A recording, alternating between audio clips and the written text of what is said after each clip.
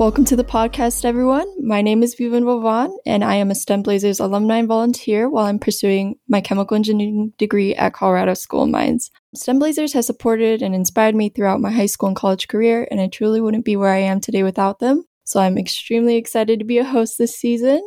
My name is Allie Helton, and I'm a STEM Blazers alumni and volunteer. STEM Blazers has provided me with encouragement and support during my high school and college education. I'm also super passionate about helping young girls find their confidence in STEM fields. With that being said, let's introduce our guest of the episode, Dede Willis. So Dede is a life sciences entrepreneur and partner at Ventec Partners, which founded Orbit Genomics. And she received her bachelor's in science degree in chemical engineering from Clemson University and her MBA from the University of Houston. During her academic career, she applied for a co-op position with Dow Chemical, where she established her interest in chemical engineering. Her first job was an aerospace startup where her passions began to click and take off. Dede has over 25 years of international leadership experience and has worked in several corporate startups in the US and Germany. Dede works with Ventec Partners to start and build life science companies. From this, she branched off to co-found Orbit Genomics, in which she is the CEO, and she's excited to share her insight into engineering with us today. Hi, Dede. How are you doing? Hi, I'm great. Thank you so much for inviting me. Of course, we're extremely excited to have you today. Something that you mentioned in your bio was that your father was actually a chemical engineer, and I know he was trying to persuade you to join engineering, and you initially weren't interested. Can you talk to us a little bit more about your journey into engineering and STEM, and whether or not growing up with engineering changed your outlook on it? Yes. So, yes, my father was a chemical engineer. He actually went to CU here in Boulder, and he thought that everybody should either be a doctor or an engineer, and a chemical engineer at that. We joked in the family. And he always told, I have two older brothers, and he told us we had to take all of the STEM classes offered every single semester in school when we were in junior high and high school, which we did. We were all good children, I guess.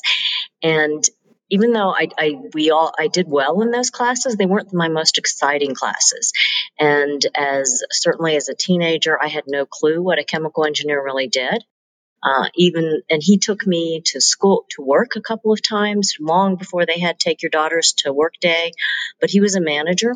And so I just sat and listened to conversations, or even when we toured his plant, he worked in the nuclear industry. Some of that was kind of interesting, but it really didn't seem like something I wanted to do. And so, but I, wasn't really sure. And he kept telling me, well, if you start in college with an engineering major, you don't like it, you can transfer to other majors really easily. Whereas if you start somewhere else, your credits won't come over to engineering, which was true. I checked with my guidance counselors, and they said, yes, that for most schools was true. So I went ahead and majored in engineering. I also tried to learn as much as I could in high school about it, but still wasn't sure. And it wasn't till I got to school and was interviewed for a co-op position, mainly for the interview experience. Someone told me to do it, and then decided, hey, this is really a great opportunity for me to go see what engineering is really about and what chemical engineering is. And so I did that. And after I went and started working as a co-op, I realized that, what I do in my job isn't really related to what you might sit down in a classroom and do. You use those tools, but what you get to do on the job is so much more exciting and fun that I really fell in love with it once I started working in it. That's great. Yeah. I know right now during school, like something I'm struggling with is I'm like, these classes are really hard. Is this what I'm going to be doing? So hearing you say that, the classes are a bit different than what like the actual job looks like is really reassuring to hear. Yeah. Even through college, I mean, everything, people think chemical engineers are a lot like chemists, and we're really not. I consider us to be much more problem solvers, and the practical side of things, converting what a chemist might do into something that you could manufacture or use in industry. And even in my laboratories, where everyone says, oh, if you like chemistry, if you like to cook, you'll be a good chemist. That's not true. I love to cook. I would never enjoy being in a chemistry lab all day. But being the engineer who takes what the chemist develops in the lab and making it into reproducible process that we can actually make something out of it, or figuring out how you take this technology and commercialize it is the exciting part for me. So you learn a lot of tools in school, and I think you learn how to solve problems in chemical engineering, and analyze things. But what you do in your classroom isn't what I've done in any of my jobs. Can you talk a little bit about what you do as a job now and maybe tell us what a day in your life looks like being a CEO? That's a great question. And a day in my life is different every day because I do startups. And that's really one of the things. And I think with an engineering background, that's the perfect background for somebody who's going to do startups and who wants to manage them, because you learn to solve problems, and you learn to not just solve a problem, but actually determine that there's a problem there. As an engineer, to me, it's not always obvious. You might think things are going great, and there's really an underlying problem. And with your engineering background, you really learn to figure out, hey, there's a problem there. Something's not right in the data. Something doesn't look right. And then also to prioritize which problems you need to address first. There are problems that, we can live with it. And then there are others where if we don't fix this, it's going to be something major for the company. And that's what you do in an entrepreneurial situation. Regardless of your position, you are always looking at the problems, trying to identify them, prioritize them, and solve them. And as the CEO, that's really what my role is, to figure out what does the company need to focus on, what makes the most sense. And Orbit Genomics is a very early stage startup. We're doing a lot of research through university collaborations. But for me as the CEO now, my main priority is to fundraise so that we can launch our first product. But before we got to fundraising, I had to lead our team and pull them together and figure out what should our first product be. We have a great technology that can be used for literally dozens of things, and identifying what is something that's going to attract investors, that's going to have value, that's solving a real problem. All of those things are what I do as a CEO. The adage, build it and they will come, doesn't really work. Gotcha. So my goal is to figure out what do they need us to build, and how do we make it work. So wow, that's amazing. Like, I'm sure there's a lot that goes into it, and like just having to come up with new things all the time and figuring out like what are we missing, what can we improve, like that's really cool to me. That's awesome. it is. And the caveat to that is a lot of startups get stuck in doing is constantly changing and pivoting, because the grass is always greener somewhere else, or there's so many opportunities. And that was really where this startup was. The scientific founder, there were so many things that he was looking at, and every investor has their own pet thing they want you to work on. And you really have to be able to figure out what is it that's going to make this company and this technology successful, and what really is going to interest investors and actually be a long-term plan for us. And that's a real challenge for startups. It's really easy to constantly want to change what you're doing. And at the same time, there are times when you do have to pivot, when it's like we've hit a wall. So being able to balance that is really the art of being a good entrepreneur. For sure.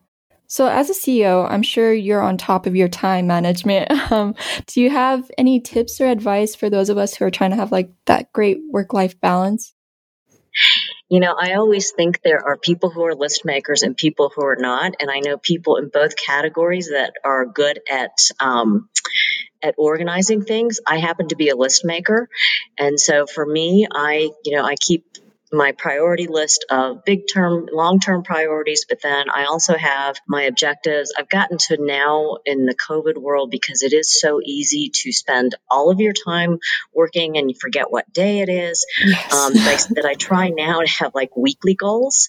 Well, I've always had weekly goals, but I focus on them more now, I think, than I used to, because I'm working from home, which I've done for a while, but I don't go into an office. Our meetings, instead of just being impromptu when you're sitting in an office and people can just walk into it, now it takes more effort to call, or usually we schedule things, and I think there are less impromptu conversations. So I try to focus more on what I need to get done in that week, And then new things come up all the time. In a startup, one thing that you can count on is everything is going to change a lot.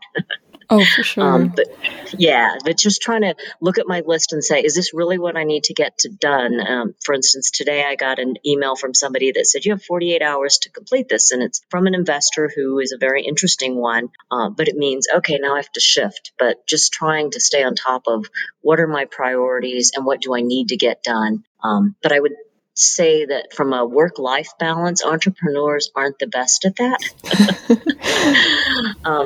But one advantage I do have is being in Colorado. I think most Coloradans, we recognize the value of having that work-life balance, which is, why we're here in large part. I've worked all over the place and always wanted to come back here. Part of it is because I can take a 30-minute break to go ride my bike or go for a hike, and then be back in my office immediately and still get a nice mental and physical break. So.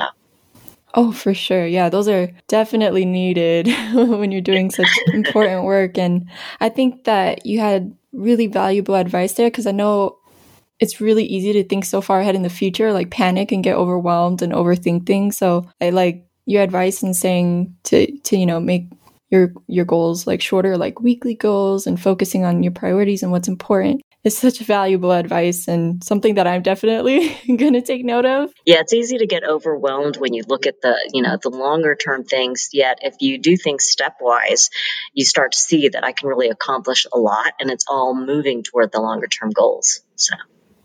Yeah, 100%. So one question for the students is, do you have any advice for those of us who are still trying to figure out our passion? And how did STEM help you with your passions? So I think that's another great question. I think you really trying different things and trying to expose yourself to as many different things is really important in figuring out what is your passion. I also think when you really enjoy something, it's not always obvious what about it you enjoy. So there were things when I was in high school that I loved. I loved my art classes. I still like that type of creativity. And, you think chemical engineer, what does that have to do with art? And how could you ever do something like that? And I actually do a lot of things like that in my job. I love art and design, and we renovated our house like 5 years ago. And it was so funny because I talked to all of these designers and general contractors. And then at the end of the day, I said, why am I hiring these people? I've built labs all over the place. My kitchen is just, lab is just a kitchen on steroids. So this is the fun part. I can do that myself. So they're, translating that, those other things and figuring out what was it that I liked about the class. It was the creative part. And you can do that in engineering as well. There's so much creativity. That it wasn't necessarily a paintbrush or, a marker or those things that got me excited. It was the creating of something new. And I do that in my job. So, and there are lots of other things. I think it's, figuring out what it is that you really enjoy, or alternatively, what you don't like. There were classes I really didn't care for, like organic chemistry. I didn't like it because I didn't like to memorize, right?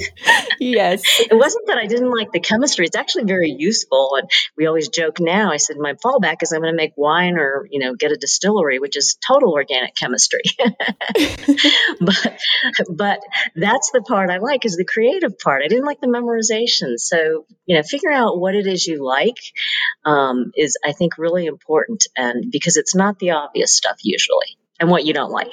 100%. I think it's so funny and cool because I feel like a lot of the things that I'm interested in are things that you've been talking about, like the creative process and being artistic. And then, like, if it doesn't work out, I always wanted to do like a brewery or like distillery. So I think that's so cool. And, it's really great too, seeing like diversity and seeing like an Asian American woman who's doing such incredible things. And I think diversity is incredibly important because that's something that encouraged me to go into engineering. And so my question for you is, why do you think diversity is important? And was there a lot of diversity when you were starting in your field? That's another great question. Yes, I think diversity is so important in everything we do, especially if you're trying to build a company or even have a team. Because what I don't like is groupthink, and I think if everybody comes from the same background and has the same ideas, then it's really easy to get into that. That can happen even with a diverse group where everybody just starts following the same trends. And you really lose creativity, you lose the best answers, and you lose other points of view. And when you're trying to launch a new product, which is what all startups do, regardless of what kind of startup it is, you need viewpoints from all sorts of people's worlds, because you're going to have all sorts of people using it, unless you're making something that's only for one type of person. And even then, there might be a better way to do it that you won't find if you don't have diversity, both in terms of people's backgrounds, in terms of their education, really, and men and women, everything. That to me is just a critical piece of getting to the best solution, which is what engineers are trying to do. We're trying to get to the best solution in the most efficient way possible. And so for me, that's really important. And when I was in school way back in the dark ages, we were almost at our peak, and I followed it. I checked it up a few years ago. There were 20% of the undergraduate students in engineering were female, in chemical engineering were female. And it fell off after I graduated. And I think it's now back up to about 20%. But it's really, to me, that's such a shame, because it's been 35 years. I would have to do the math, sorry, to figure out how long it's been. But it's sad that we haven't seen more of that. And I'm not, I really think it needs to change, and we need to get more and more women into engineering, into these things, and people of every color, every, persuasion, whatever, in there, because it really does make for better solutions, and it makes much better teamwork when you have people from different backgrounds. Yeah, I think that was very well said, and perfectly describes the importance of diversity. Thank you so much for answering those first few questions for us, Dee Dee. We're going to take a quick break and then come right back for some more questions. Great. Thank you. Hi, it's Wendy.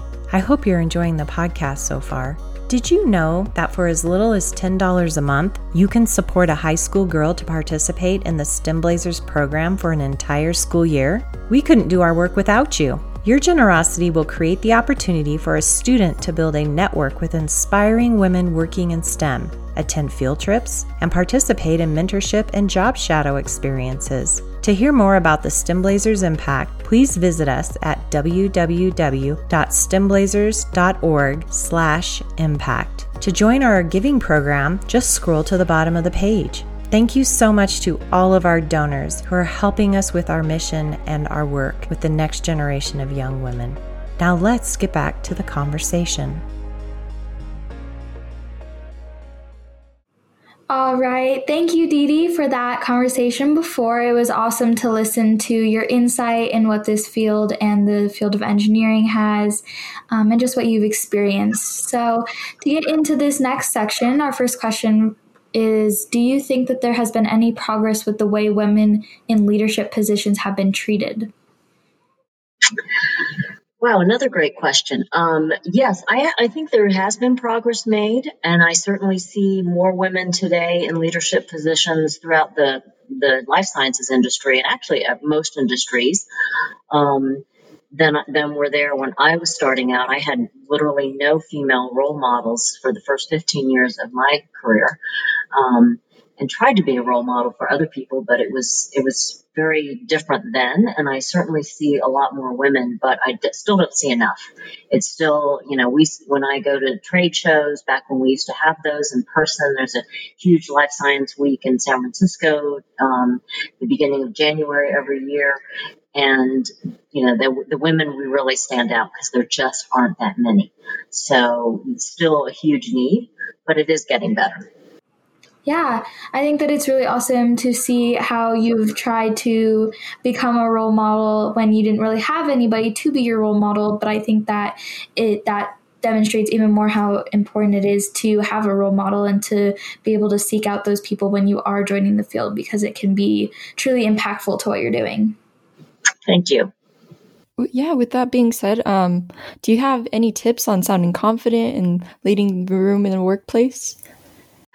I think just knowing that, where you got where you are because you were good at what you're doing.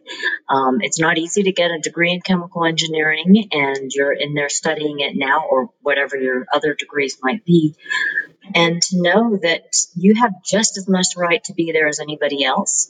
And making mistakes, everybody does it, and it's really not the end of the world, and it's actually the best learning experience you can have, because if you are successful in everything you do, you probably don't know why.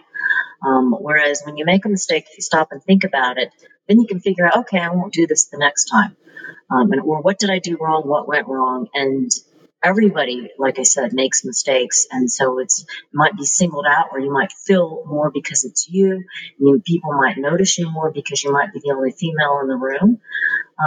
But just have the confidence. And even if you don't have it, act confident, and people will think you have it. I know a lot of times when I've asked people who are so confident and I ask for their tips, they're usually like, you gotta fake it till you make it. But it's true. Yeah, and I think really one of the biggest things for me is to not be afraid to make a mistake, because everybody makes mistakes. And, the worst thing is if you don't own up to it, because then it just starts escalating. But if you know you made a mistake, then you can say, oh, that was wrong, or I was wrong, and let's move forward, and how do we correct it? And you get a lot more respect that way, and then you really do learn for it, and then you learn from it, and you can become confident in yourself that, hey, it's okay, and we moved on, and now we're in a better place. Definitely. I think it's cool to see the growth in that, and being upfront about that can be really powerful to somebody listening, because you should always be striving to kind of grow in that field and grow in your perspective. So I think that is super important for a listener. Never stop learning. Definitely, I agree. Our next question was, have you ever suffered from imposter syndrome, and how do you get over that? Do you think women feel this more often than men? I think so. I mean, obviously, I've never been a man, so I can't speak for them, and maybe they fake it better than most of the women I know. But yes, definitely. When I first had my first sales job, so through my corporate career, before I started doing startups with Ventec Partners, I worked in every operational part of the company, but deliberately, because I wanted to run a business and thought, okay, I need to know how every part of the company works if I'm really going to manage it well. I think that's the engineer in me. And my first job in sales, I can remember I was young and I looked a lot younger than I actually was. And it was during a huge economic boom. And every company I went into, and I was in aerospace, the security guard would immediately usher me into the interview room, because I always thought I was interviewing for a job. And so I would do everything I could, just because I looked young, and I would do everything I could to try and look more professional, a little older. And I started wearing more makeup and doing my hair, and I wore all these suits, and just tried, to fake it till I could make it and to look older. But it didn't take too long, I would say probably a few months of going in and having people say that, and then getting into meetings and people actually listening to me and understanding that I really did know my product and I knew what I was talking about, and having a few successes. Then that kind of success gives you that confidence to go forward. So, Dee, thank you for that wonderful conversation that we just had. It was super insightful to get your perspective, and I think it will benefit our listeners very greatly. We're going to move into the rapid fire questions. So we're going to ask you a series of questions, and you will try to answer them as fast as possible. Are you ready? Okay. I'm nervous. Don't be nervous. The first question is, what is the class that everyone should take? Oh, statistics. That's my pet peeve, is when people come in and they don't have any statistics background, and you do a lot of experiments and a lot of data, and if you really can't analyze it well, then you can spend a lot of time chasing things that and you can spend a lot of time doing experiments and actually not have anything to show for it at the end of the day. So definitely. I will definitely add that to my list of classes to take. What are 3 things that you can't live without? Oh, well, in the pandemic, coffee and chocolate are 2 things. And I would have to say, besides family, family and friends, that is first and foremost. But if you take those out, I would have to say the next thing is, sadly, my phone. I'm connected to technology in this world, especially in the pandemic now. So, yeah, I think it's become vital to our society and something that all of us rely on. Absolutely. The next question is, what is something that makes you laugh? Oh, wow. So many things make me laugh. I think you have to be able to laugh at everything, including yourself. So in fact, laughing is truly great medicine. So I totally agree. I couldn't think of one thing. Sorry. No, you're totally fine. That was a great answer. I think that's important. Mm-hmm. What is the best compliment you've ever received? Oh, wow. Oh, that's a really hard question. Actually, probably the best compliments I've received is when I've left a job and then later my supervisor, my boss, has asked me to come back and work for them again at some other time. I think that's probably a really good compliment. Or when somebody who's worked for me has left or I've moved on and then they've come back and wanted to work again. So I think wanting to come back and team with me again, be on my team again, is important and a big compliment. So, who is your female STEM icon? Oh, I don't have one. There are so many people, and what comes to mind now are the recent Nobel Prize winners. I didn't have any female role models in my early part of my career, so now I just look at everybody who's out there and doing something. Especially in the COVID world, there's so much going on in life sciences and everywhere else. So I would say any woman who's putting herself out there and doing things, and actually, I wouldn't just leave it to that. I would say students like you guys, actually, too. I mean, to me, you're the next generation. You're what's going to keep things going. So I would say that as well. I agree. What is something that you've been wanting to learn or you are learning? So I'm Japanese American, and I unfortunately don't really speak Japanese. I know things that my parents told me, like how to tell a child to be quiet, and other things like that. And I know food, and so I keep trying to learn it. But for me, I'd have to go spend more time there. And I have been there on business and can say a few words really well, but just a few words. So I would love to learn Japanese. The other thing I'm looking over, I have a piano in my house that I got from my parents, and my mother was here yesterday for Mother's Day and asked me if I've learned to play it yet, and I can play. I took lessons for a while, but I told her that my rest of my lessons have to wait till I'm retired. So I guess those would be the 2 things. All right, and the last question we have is something that we're doing new with the podcast this season, which we are making a mentors playlist. So, Didi, what is your favorite song? Oh, no. I have so many favorite songs. Okay, for this podcast, I would say, and this isn't my favorite song, but it's one I think that is totally appropriate for this, is Girls Just Want to Have Fun. I love that. Yes. It's definitely a bop. And for our listeners, if you want to check out the Mentors playlist, check out our social media. All right, Didi, and now we're going to ask you a question that we ask all of our guests. Standing where you are right now, what advice would you give to your high school self? Don't be concerned that you don't know what you want to do when you grow up. You're young and you can try all sorts of different things. And even when you decide what you're going to do, you don't have to do that forever. So don't worry about that. Yeah, I think that's amazing advice. I feel like it's really easy to get caught in this timeline that we have to go through. So I think that's amazing advice. I agree. All right, to wrap up this episode, I want to thank you so much, Didi, for joining us. It was a privilege to talk to you, and on behalf of STEM Blazers, we want to thank you so much for sharing your story and passions. Well, thank you. It was truly an honor to be here, and I loved meeting both of you. Thank you. Yeah, it's been an absolute pleasure meeting you as well. I almost went to the School of Mines and decided I was going to stay on the East Coast where my parents lived. So congratulations. That's a great school. Thank you. Our trivia question of the day is, what is the Kelvin temperature that represents a condition of no molecular motion? Check out the answer on our Instagram at STEMblazers. We would like to thank the listeners for joining us on another STEM Blazers episode. If you want more information or want to stay up to date with what we are working on, please check out our website at stemblazers.org or Facebook and Instagram pages at STEMblazers. We'll see you next time.